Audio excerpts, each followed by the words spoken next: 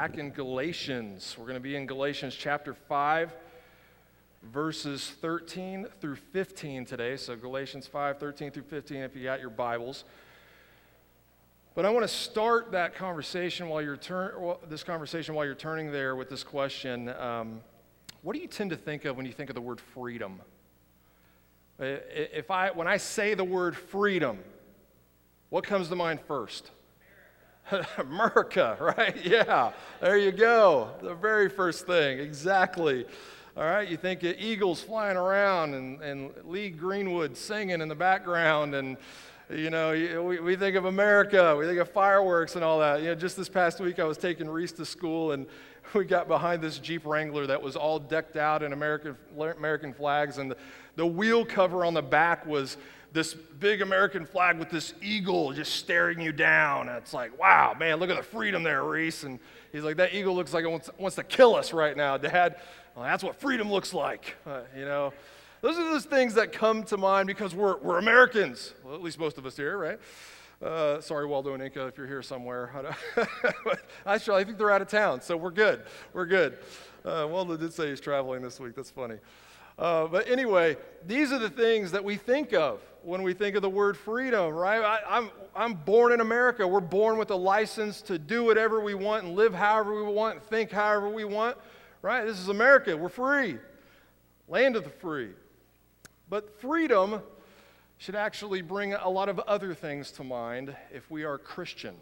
Because the Christian Bible, it teaches us to think of our faith in terms of freedom. It's a church word. It's a Christian word. We're supposed to think about our faith. And we've been talking about what freedom means to the Christian faith as we've been working through this book of Galatians.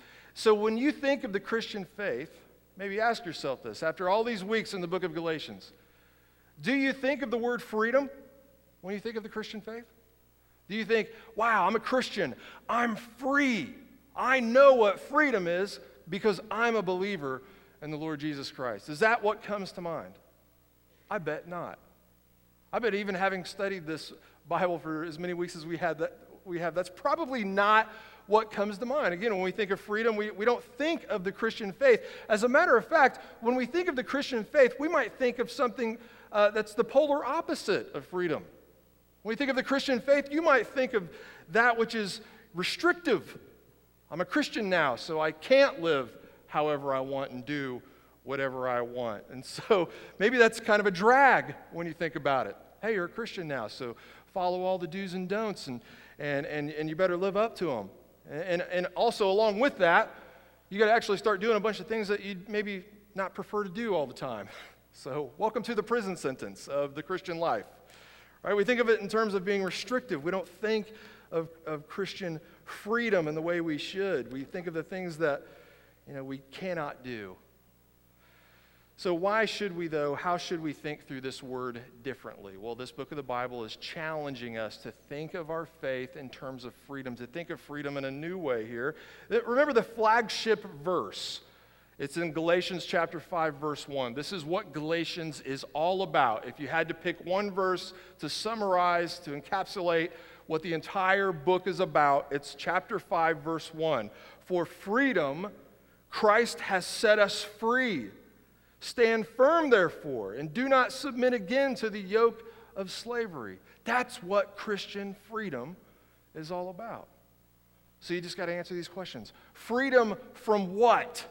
Freedom to what? What are we talking about when we're talking about freedom? More specifically, well, Paul has spent the entire letter talking about these things, giving us very explicit answers to these questions. It's not freedom to redefine morality. We're not talking about political freedom or anything like that. We're talking about freedom from sin. Freedom from the consequence of sin. Freedom from the wrath of God. Freedom from having to merit our forgiveness from God.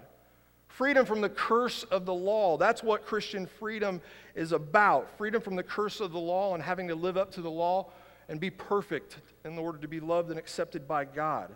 So ultimately, Christian freedom is about Christians being free from legalism. Now, religious people We say we don't want to be legalistic, but really when it comes down to it, we tend to be legalistic.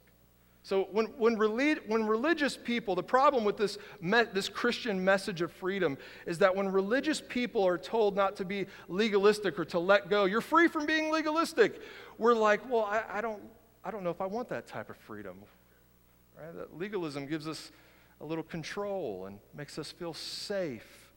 It's a false sense of security, as we've talked about, but still, I mean, the message of the gospel, it's so radical that it makes legalistic people nervous. It puts them on edge. And so legalistic people, when they hear about the true freedom that we have via the grace of God through the Lord Jesus Christ, when we truly are confronted with that type of freedom, legalistic people always push back against that message. They pushed back against it in Paul's day, and they still push back against it in our day. And the way that legalistic people pushed back against the doctrines of grace in Paul's day tends to be the exact same way that legalistic people push back against the doctrines of grace in our day. So this is why this is so relevant to talk about the book of Galatians and to read through its message so that we can fight back against these tendencies that we all have. You know, people that don't like the message of freedom and grace, they'll usually push back against it in this way, like say, man, if you preach that message of grace and that freedom that we have, you're going to set people up for sin. So you got to be so careful like that. To be careful with what you say. If you go telling people that their works don't play a role in their salvation, that they don't have to be good in order to be loved and accepted by God, they're going to think they can live any way that they want. If they are exposed to that sort of freedom, their sin is going to run wild. So we got to be at least a little legalistic, right? That's usually the pushback that you hear. It's a reasonable rebuttal when you think about that. Well, if my righteous works don't save me and my bad works don't condemn me, what's it matter with what I do? Can't I just live however I want? What's it matter? It's a reasonable rebuttal, but it's the wrong mindset, and that's why apostles like Peter and Paul, they would preach against this and push back against that rebuttal often. And this is one of those moments today in which we see that Paul is pushing back against that rebuttal against the doctrines of grace that say, hey, be careful with that grace or people are going to start sinning all over the place. So the mindset that we're going to talk about today, I just want to do two things. I want to, in the passage we're looking at, verses 13 through 15, I want to really hone in on just what Christian freedom looks like, what it feels like in our lives. And number two, I want to talk about how to set yourself up for the holiness that should be in your life in light of that grace that has freed you from legalism. Those are the two things I want to do today. So as we get into this text, I'm just going to read the entire section we're covering in its entirety, verses 13 through 15 of chapter 5. Paul says here, "For you were called to freedom, brothers. Only do not use your freedom as an opportunity for the flesh, but through love serve one another. For the whole law is fulfilled in one word: you shall love your neighbor as yourself. But if you bite and devour one another, watch out that you are not consumed by one another." So here's what Paul says in that section right out the gate. You were called to freedom. You were called to live in freedom, and it's a specific version of freedom, remember, that he's been talking about. So this isn't the sort of freedom that says I can live however I darn well please. That's not the freedom he's talking about. This isn't the version of freedom that says if it feels good, do it, you're free. That's not what he's talking about. He's not talking about the treat yourself freedom, right? Just to do whatever you want, whatever feels good. That's called hedonism. Paul is clearly against hedonism. The Christian faith is clearly against hedonism, right? I mean, one of the major concepts of the Christian faith is this lifestyle of self-denial, self-sacrificing life, right? We model our lives after Jesus, who sacrificed himself for us. And so Christian freedom has nothing to do with hedonism, right? The pursuit of self-indulgence. That's not Christian freedom. And so to drive this home, Paul says here in that passage, this freedom that he's talking about, that we're living in, we're not to use that freedom as an opportunity for the flesh. We never are to use our freedom that we have in Christ as an opportunity for the flesh. So when Paul refers to the flesh, he's referring to our sinful, fallen nature, right? You and I, as believers in the gospel of Jesus Christ, we are saved by the grace of God. We are seen as righteous before God because it's the righteousness of Christ that's imputed to me through faith, right? It's the atonement of Christ that atones for all of my sins, past, present, and future. But on this side of heaven, I'm still in a battle with sin. I'm still battling this desire to sin. You and I all have a desire to sin. There are many sins out there right now that are very much appealing to us. That's why we do them, right? And we have to deny ourselves in order to get away from this sin. But we have this struggle in the Christian life.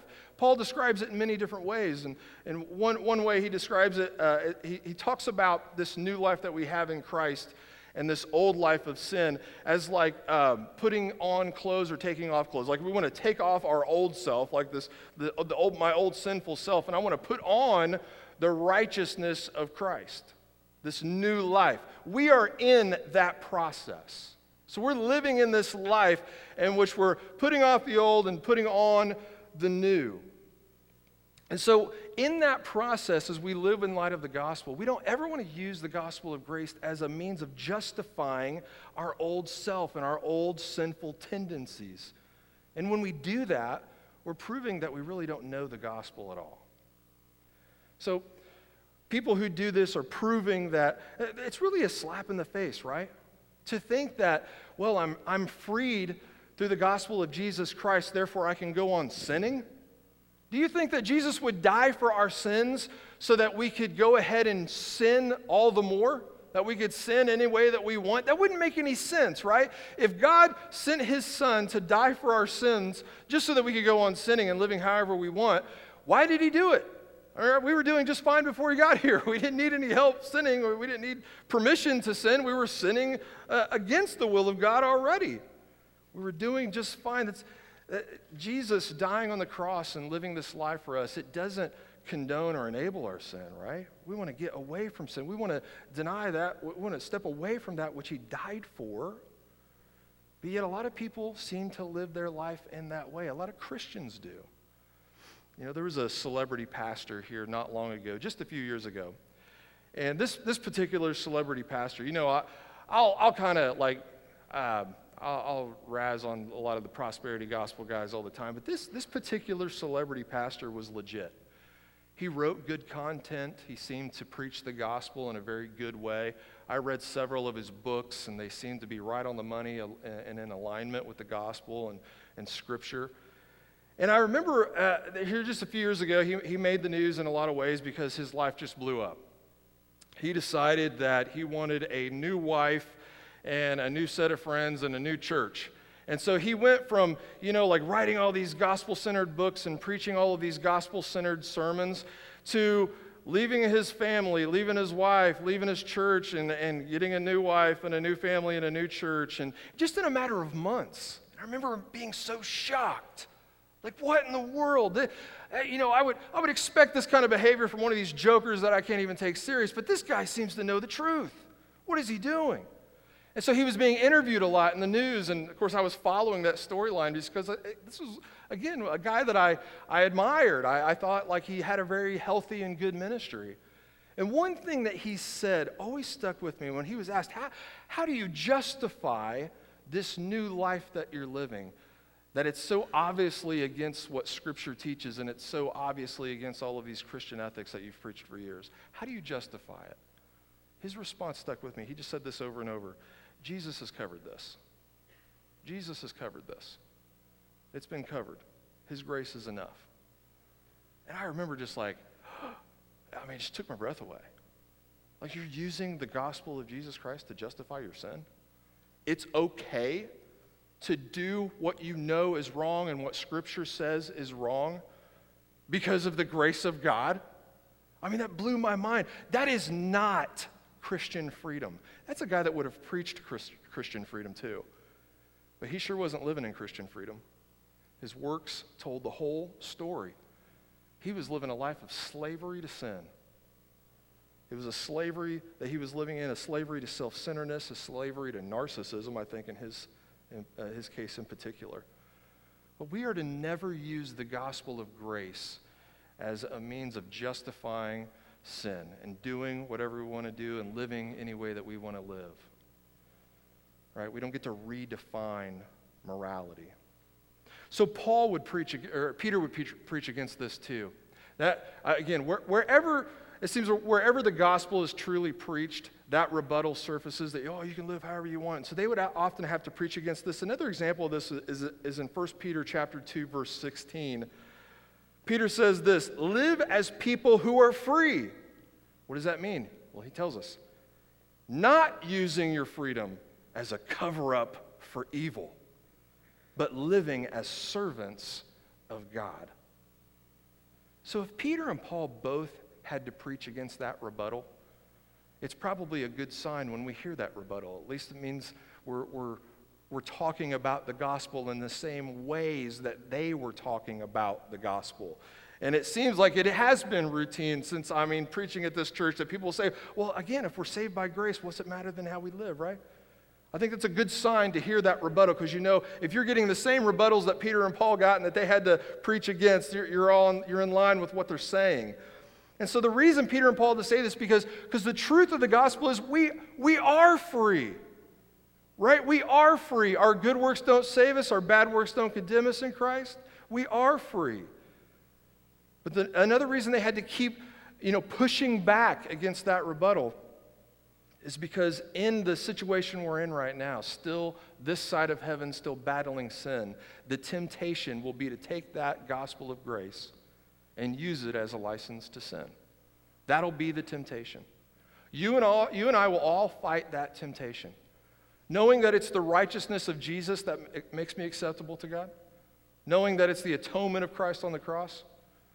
We will be tempted to say, well, if I got the righteousness that's not my own, if I have the atonement that I didn't provide, why not just go ahead and dabble a little bit?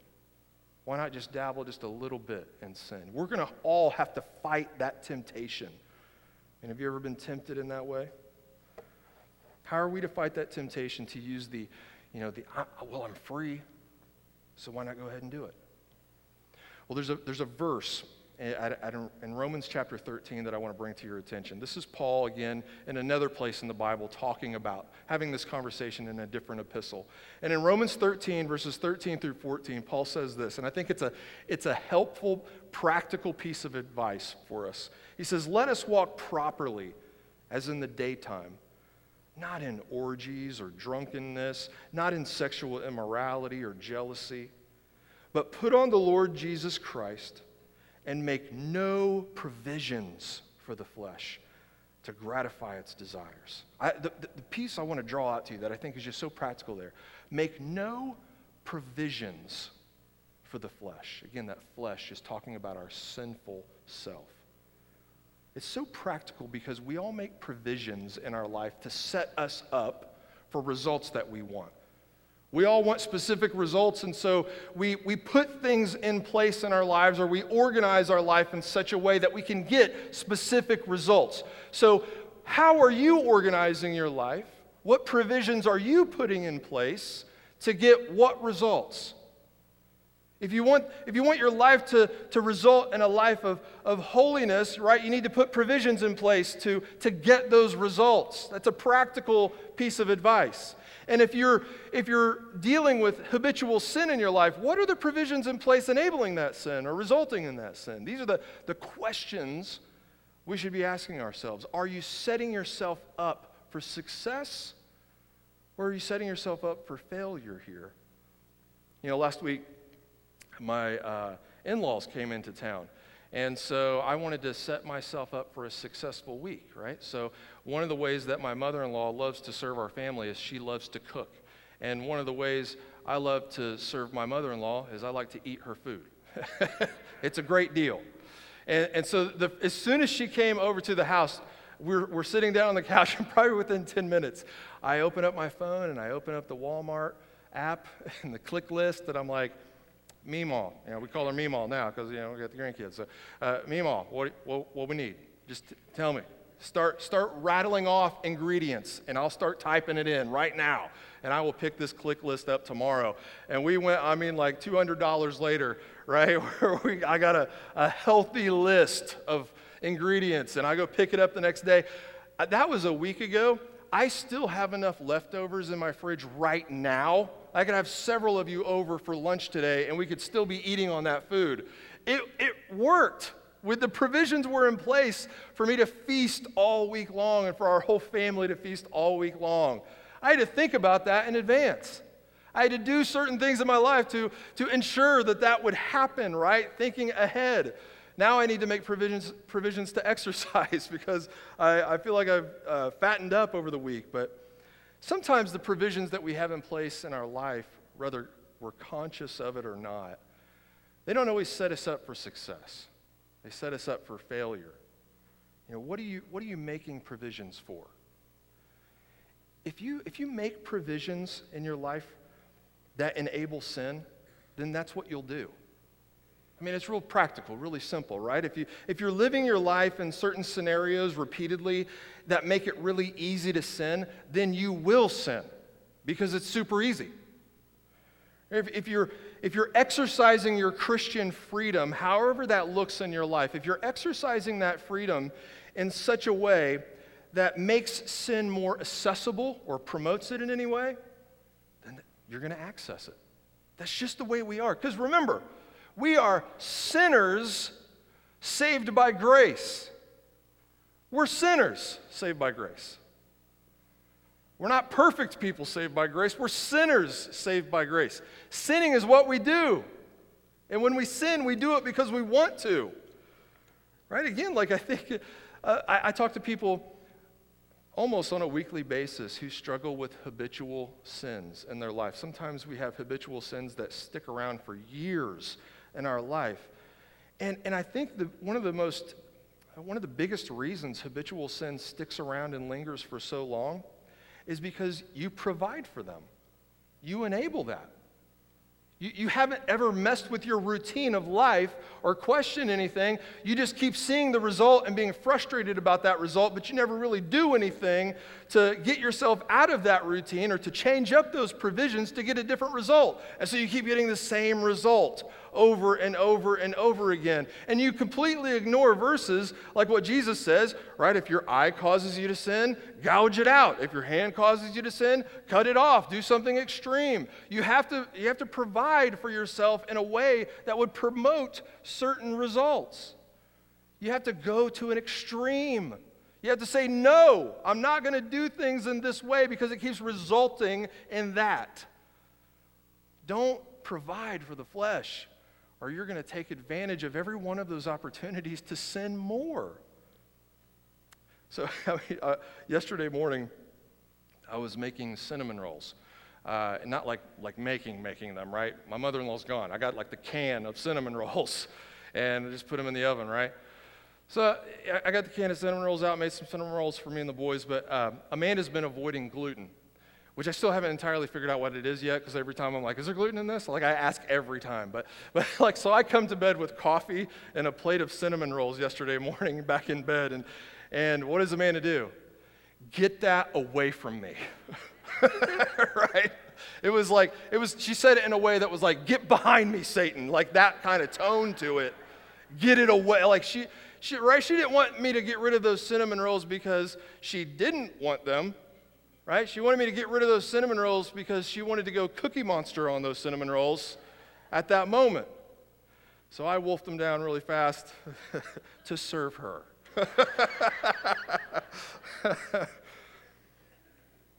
But here's the paradox of the Christian faith, of Christian freedom.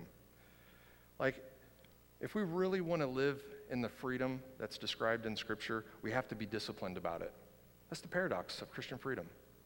We have to be disciplined So we don't want to use freedom as an opportunity for the flesh. Paul tells us to do something else. Think of it in a different way. What's he say? Through love, serve one another. So when we're exercising our Christian freedom, it has a certain look to it, a certain feel to it. It's this: you shall love your neighbor as yourself. That's not natural. To love your neighbor as yourself, that's not a natural thing to do. That's a spirit-filled thing to do. So we see this commandment in Scripture several times, and most notably we think of Jesus saying it, you shall love your neighbor as yourself, right? But I love that command in Scripture because it makes so much sense to me. Like I feel like this is such a strong commandment in Scripture because it makes so much sense in light of how we think. We just naturally love ourselves.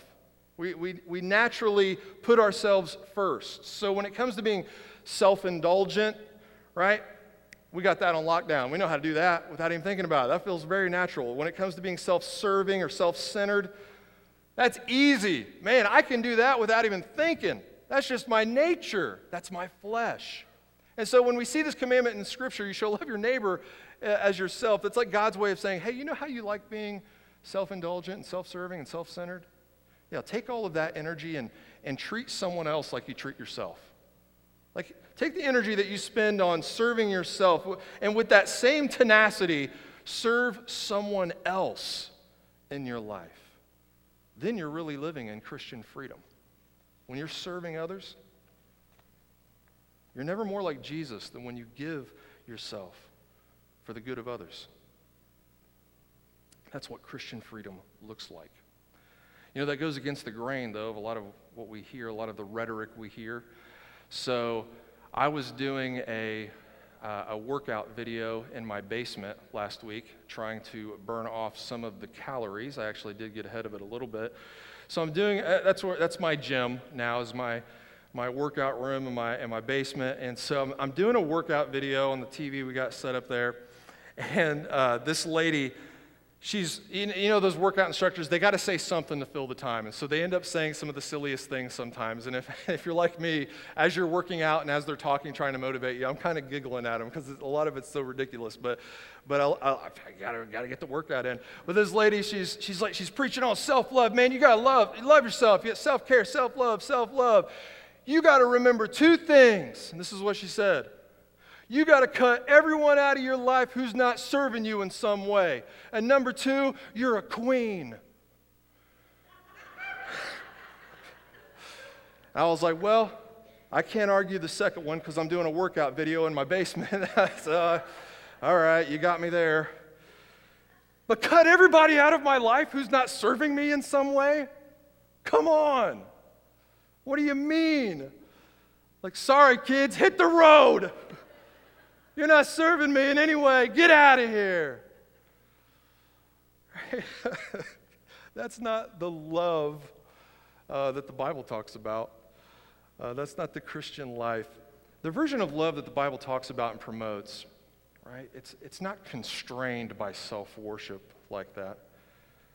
Right? We're freed to put others before ourselves. We're encouraged to, right? Love is constrained by, in the Christian faith, love is constrained by the worship of God and service towards others. It's selfless.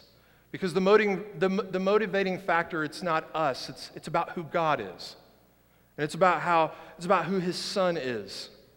The motivating factor when it comes to the love that the Bible talks about is Jesus. And it redirects my energy, my life.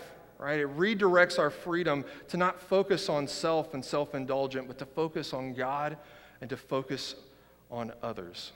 So freedom in Christ, it means to be captive to Christ, to be captivated by who he is and what his life means, to be captivated by his word and what he's taught and his holiness. What did Jesus teach? He said, if you love me, you will keep my commandments. And when Jesus was confronted, what is the greatest commandment, Rabbi? What's the greatest commandment? How did he respond? He said, you shall love the Lord your God with all your heart and with all your soul and with all your mind. That's the greatest commandment. And he said there's a second one like it. You shall love your neighbor as yourself. So here's the question I want you to ask yourself today. This is where the rubber hits the road. This is the life application portion. Like when you're thinking of your life, what provisions are in place to get whatever results you're after? Right? What provisions do you have in place to ensure you're truly living in Christian freedom? Is the holiness of God actually the goal? Is the holiness of Christ manifest in your life? Is that truly what you're after? Do you want to see these good works? You should. Are you structuring your life in such a way that you would get those types of results so that you can live in the way the Bible commands us to live? Well, if you're structuring your life in this way, you should be, people that are worshiping around you and that are part of the church with you, they should be impacted by that structure, right? Because the way this really manifests in our lives, this Christian freedom and this service to other people, the first people group that should feel the impact of that belief that you're living out are the people that you worship with, the local church, right? I mean, he's writing this letter to churches, people who gather on a weekly basis. And a group of churches that are all messed up and they got a lot of problems and their lives are messy. He's writing this letter to them saying, hey guys, don't bite and devour one another. As a matter of fact, if you live in this Christian freedom that I've been preaching about and that I was there preaching about, you should be especially serving one another. This is how it manifests in our life. When we structure our life around the gospel, the results are Christian holiness and service towards others. So in the flesh, we don't make provisions for ourselves. In the spirit, we'll always make provisions for God's people. And so, if serving the local church is kind of a drag or coming to church is kind of a drag, maybe you got the wrong mindset. If this is a hassle, right? Because I think a lot of times church can start to feel like a hassle. If this feels like a hassle to you, you've probably drifted away from Christian freedom and you're kind of drifting into self-indulgence. As a matter of fact, a lot of people, when I talk to them about their church experience, or rather if they left the church or they church hop or they're frustrated with the church, one of the first things that they say is, I just wasn't getting anything out of it. Now, okay. All right, that's not all bad. There may be some truth to that. If the church isn't preaching the gospel and things like that, you're probably not getting fed there. But that shouldn't be the only mindset, right? I think a better question that we should be asking ourselves after we attended church today, it isn't so much, did I get anything out of church? We should be asking ourselves, did the church get anything out of me having been there? Right? I'm living in the freedom of the gospel. I should be very intentional about how I serve Christ's body, his church, the people he died for. Did that church get anything out of my attendance today? Ask that question first. Then maybe ask the question, did I get anything out of it? I think if that's the order, if we're asking ourselves, did the church get anything out of me being a part of it? I think we're more living in the frame of mind that the New Testament is promoting here.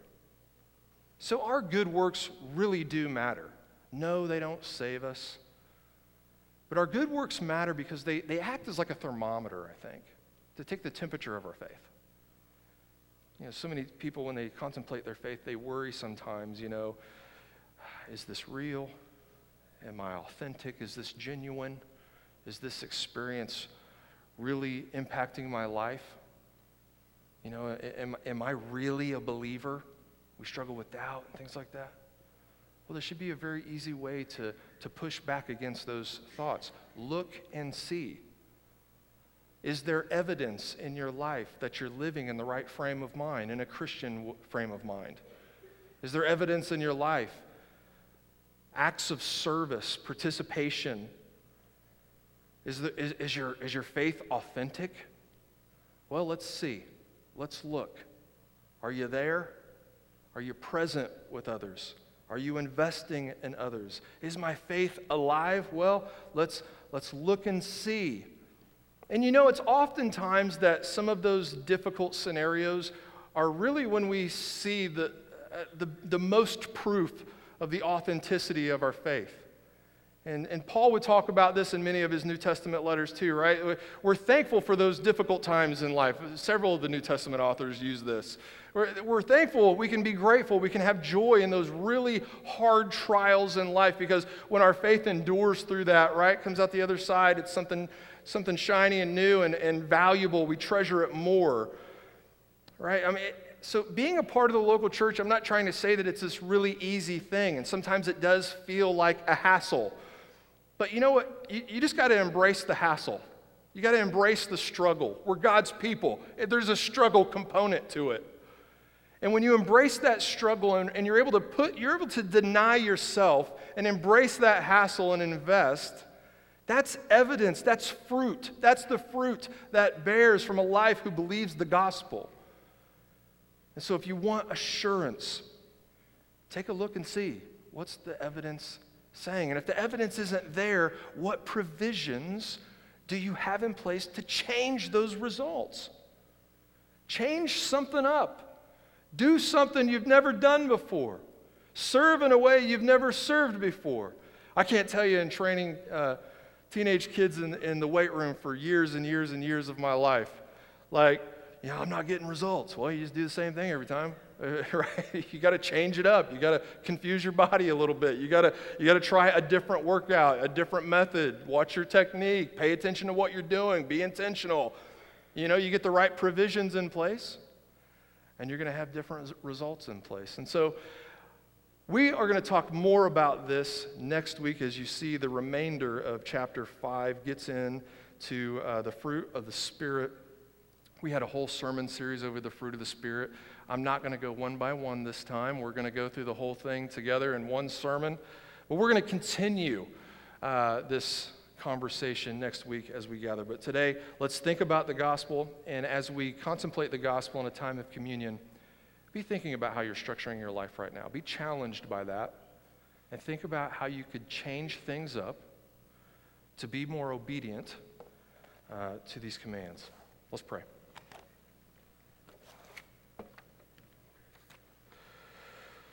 Lord, again, I thank you for this church family, and I thank you for the ways in which you challenge us in just a couple of sentences in so many ways. Just a couple of verses we can study and read and think about the implications of, Lord, and you challenge us in so many ways. Lord, so many of us in here, we are caught in a cycle of sin. We keep getting caught in a cycle that is so frustrating to us. And it's because we have provisions in our life that enable that cycle to continue on and on and on and on again. Lord, I pray that we would be confronted and aware of that today in such a way that we would be willing to change up those provisions, that we would be willing to change up that structure. Lord, we want to do these things not to prove ourselves to you. We don't have to do that. We're free in the gospel. But we want to do this, Lord, so that we can be obedient, so that we can live lives that truly do serve our neighbor, that truly do put others before ourselves, consider other people more important, more significant than ourselves. Lord, help us to live in this way so that we can live in this freedom that you teach us in your word. In Jesus' name we pray.